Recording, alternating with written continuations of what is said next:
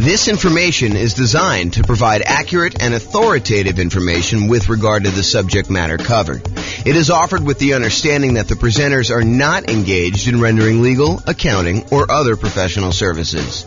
If legal advice or other expert advice is required, the services of a competent professional should be sought. Welcome to the Seattle Real Estate Investing and Real Estate Financial Planning Podcast. Learn all about investing in real estate in Seattle, Washington, with a combination of real estate financial planning and modeling with numbers specific to Seattle, plus syndicated, more generalized recordings of live and pre-recorded real estate investing classes, not all of them specific to Seattle. Be sure to stay tuned after the podcast for a message from our sponsors. Well, good morning and welcome, everyone. I am your host, James Orr, and I have a really exciting class to share with you today. I just worked on massively overhauling and improving this tool that I've had for a while. I've used this in a bunch of classes previously. The first version of it I got from, I believe I got from Terry Evans, a lender here in Northern Colorado. And since then, I've modified it pretty significantly, so it's probably unrecognizable to her. But originally, I think she gave this to me to kind of explain how some different loan programs worked. She's a lender here, and I was a real estate agent at the time, although I still am a real estate agent, I'm just not active.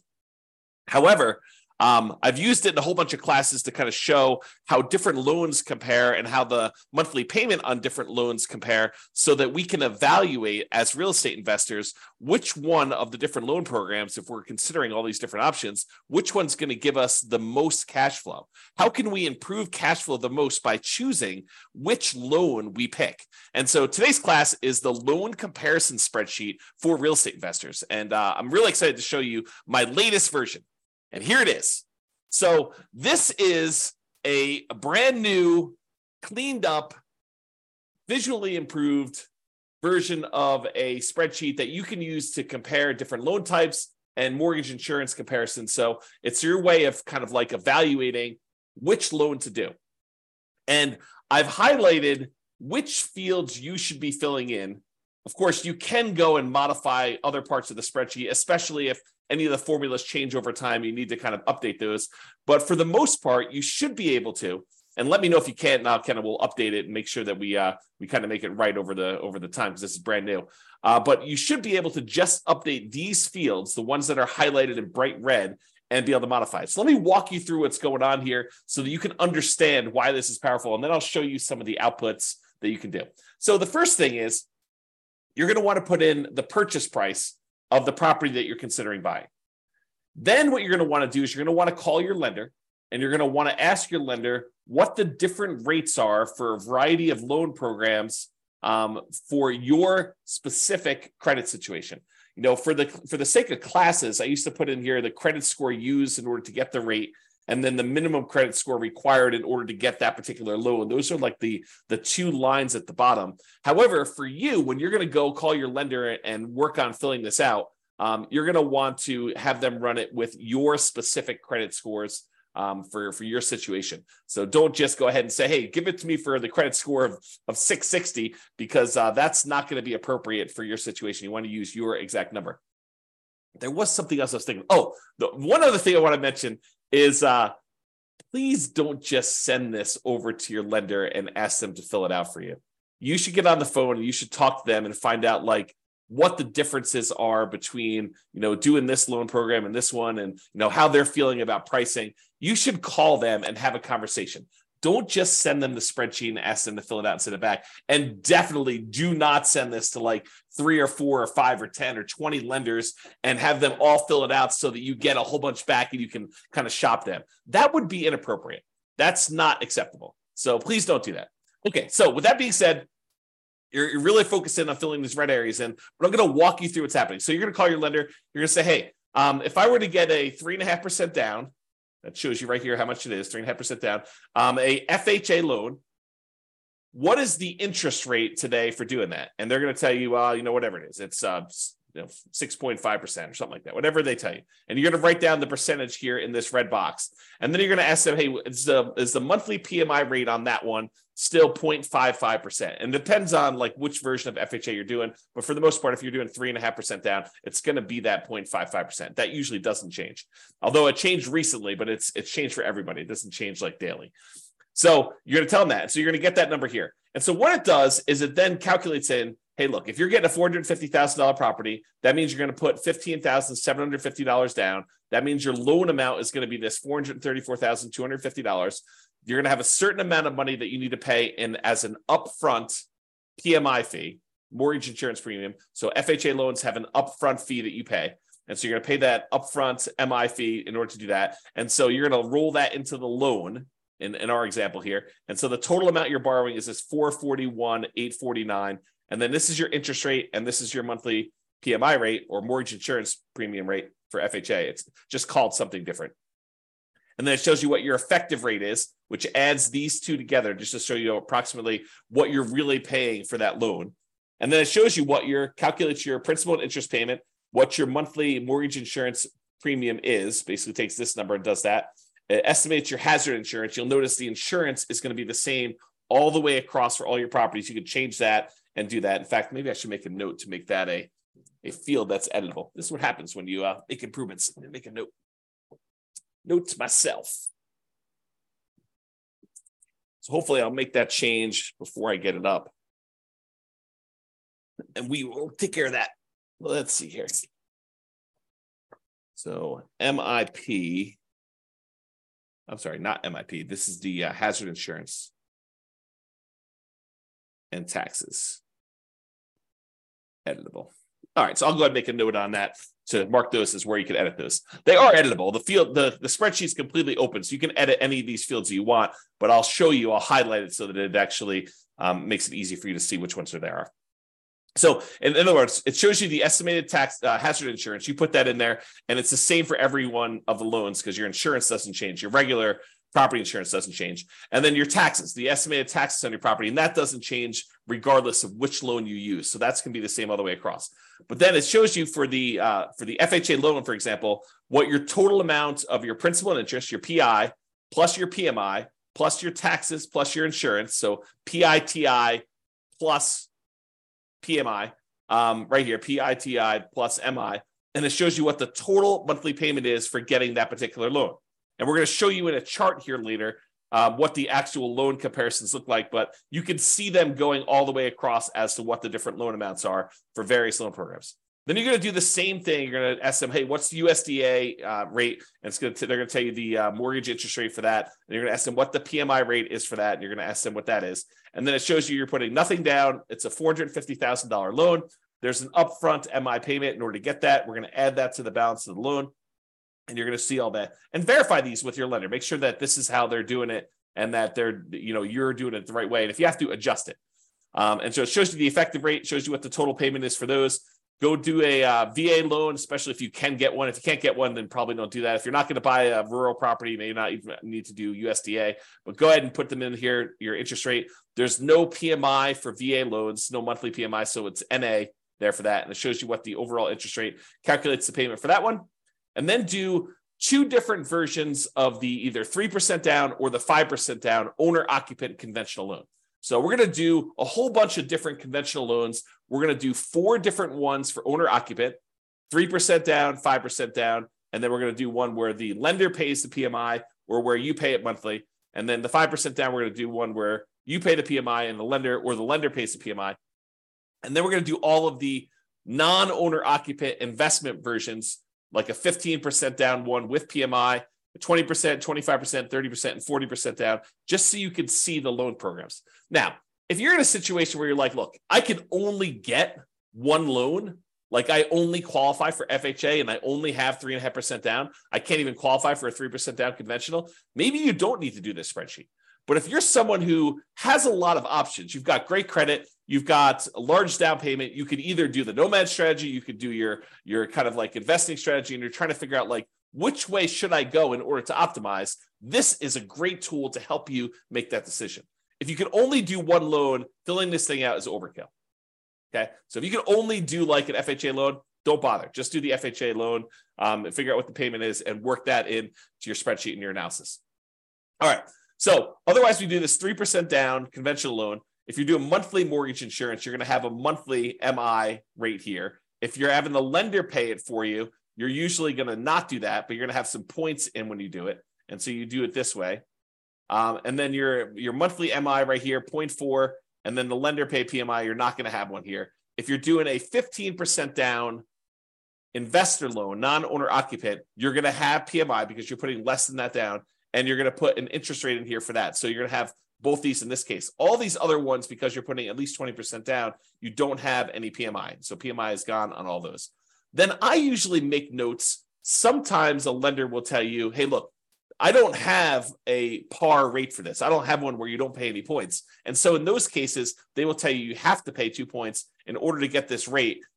You're not able to get a rate where you don't pay points. And so you can put in notes here just to say, hey, how much the points are, just so you can see it. It doesn't get factored into any of the calculations because this doesn't include like closing costs per se. It's only calculating like PMI on your loan and your monthly payment. So I want to make a note though to remind myself, hey, this thing costs money in order to get this rate. And so it's not quite apples to apples when we do our comparison. All right. And you'll notice this one says par, showing you that they didn't require points on any of those, which is pretty normal for me. But I added this just to kind of be able to have a spot for putting notes in. Okay. So then it calculates all the payments on those. Now, what I'm going to show you next is this takes this particular table, all the inputs that you had here in order to do this, and it shows you the relative sizes of the monthly payment. Okay. So if you had a property, a single property that you were considering buying, and you use any one of these different loans, this would be your monthly payment on the property, and the income on the property would be the same no matter which one you did. So any ones that are lower here are going to improve cash flow by that amount. So for example, we look over here at FHA, and we can see the FHA loan is whatever this happens to be. We can look back here at the table, $29,335. So you can see that the monthly payment on this FHA loan is $29,335. But if we went over here, we could see that getting a investor 30% down loan, putting a lot more down, improves your cash flow by a considerable amount. So the 30% down is $23.96. So it's like $600 or so better for you to put 30% down. But there's some that are super interesting. For example, you might be thinking to yourself, hey, what is the difference in monthly payment between putting, 5% down where I'm paying monthly PMI, this kind of orange one here, I think is that one. This is FHA, this is USDA, this is VA, this is the 3% down pair, this is the 5% down pair. So this is 5% down where you are, this is the 5% down where you are paying the monthly PMI. How does that compare to buying a property with 15% down? So this is the 15% down loan. So getting a loan, this is what's interesting. Getting a loan where you only put 5% down and you move into the property and you're paying the monthly PMI is actually cheaper than you buying a loan with 15% down where you have monthly PMI. And you can see because this monthly payment is less than this one.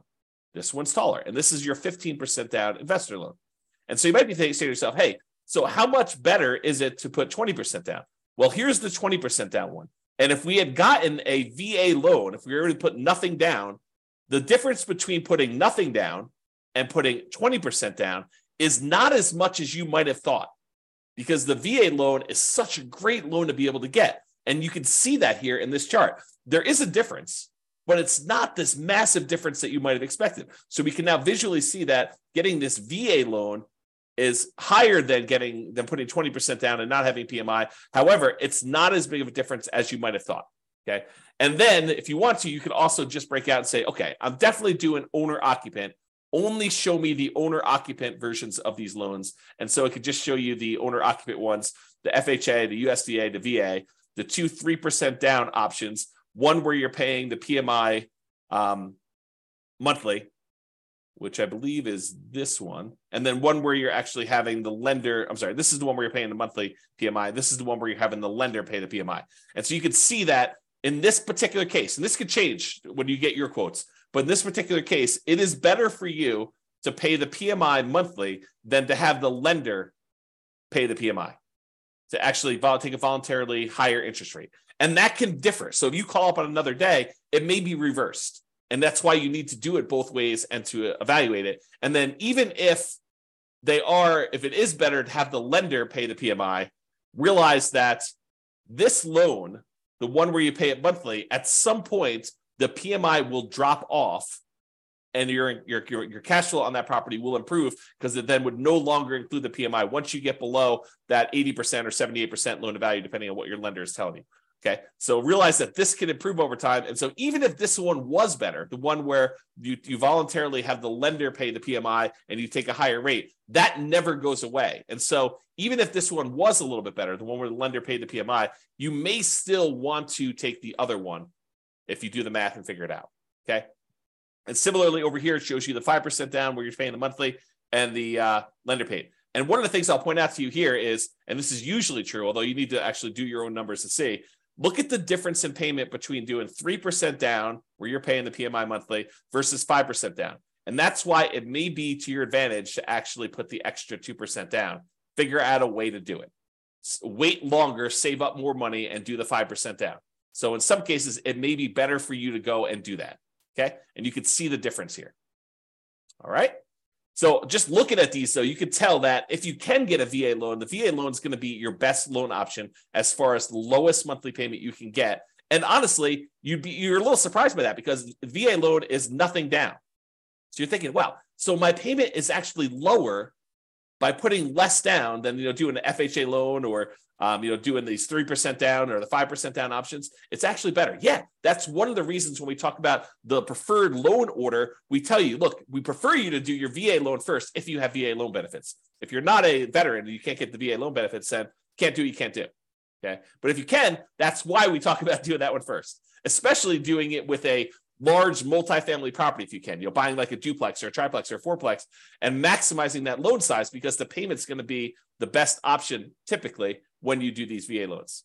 All right. So this is the owner occupant versions of this. Then these are the non-owner occupant versions, the kind of investment loans. Okay. So this shows you if you put 15% down and you paid PMI. This one shows you if you put 20% down, 25% down, 30% down, and 40% down. Now, in some cases, the difference between the 20% and the 25% is more extreme. I would say most of the time, you're going to see a much bigger difference between these two than what we're showing here. So realize that a lot of times it will be better for you, not just better in terms of you put a little bit more down, you're borrowing less, but better because you also improved your interest rate significantly going from this 20% to this 25%. So look at these and see the difference between those. And then realize this is the penalty you're paying when you do a 15% down loan of having PMI in addition to putting less down. Sometimes you're thinking to yourself, hey, look, I really want to go buy this property as an investor. I don't have that much saved up. It's taken me a long time to save up. And I really want to go buy a property. There is this 15% down loan option. Maybe I should go do that and pay the PMI on that. And if it's a good enough deal, that may be a compelling enough reason.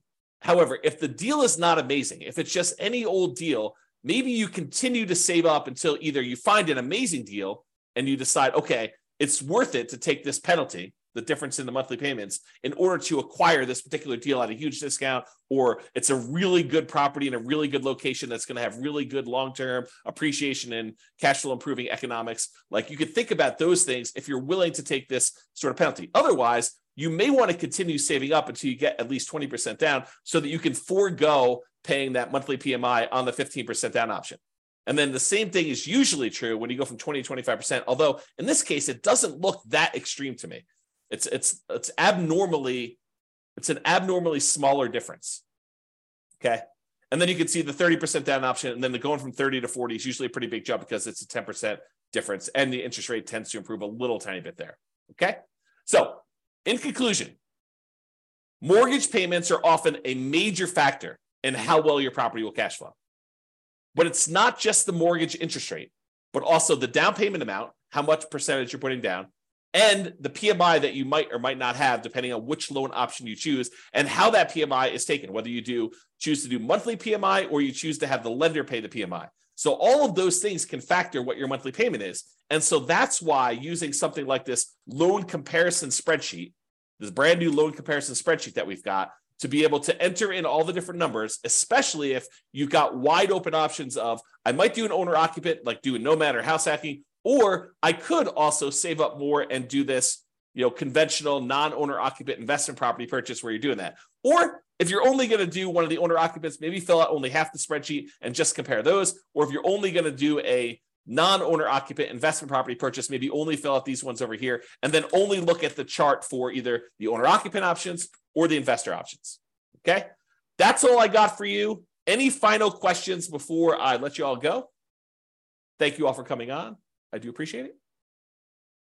Otherwise, I will get this up there, and I'll make that correction to the spreadsheet, and I will get it posted up. I'll put a link in the show notes if you're listening to this on a podcast, or if you're listening to it on the video thing, I'll put a link there too. All right, doesn't look like there's any questions. I appreciate you all for coming on. Thank you so much. Good to see you, Tony. I will talk to you all soon. Bye for now. With home prices up, mortgage interest rates up, and rents up, but not quite enough to counteract the higher prices and interest rates. Cash flow on rental properties in Seattle is harder than ever. Book a call with the Real Estate Financial Planner to apply our proprietary 88 strategies to improve cash flow on your rentals. See the show notes for a link to schedule your call and improve your cash flow today. If you're a real estate agent, lender, or professional in Seattle that wants to help our real estate investor listeners, consider reaching out to learn about collaboration opportunities with this podcast. We'd love to add more value to our listeners by having you assist our investors buy, sell, and finance their real estate investments. See the show notes to schedule a call to discuss collaboration opportunities.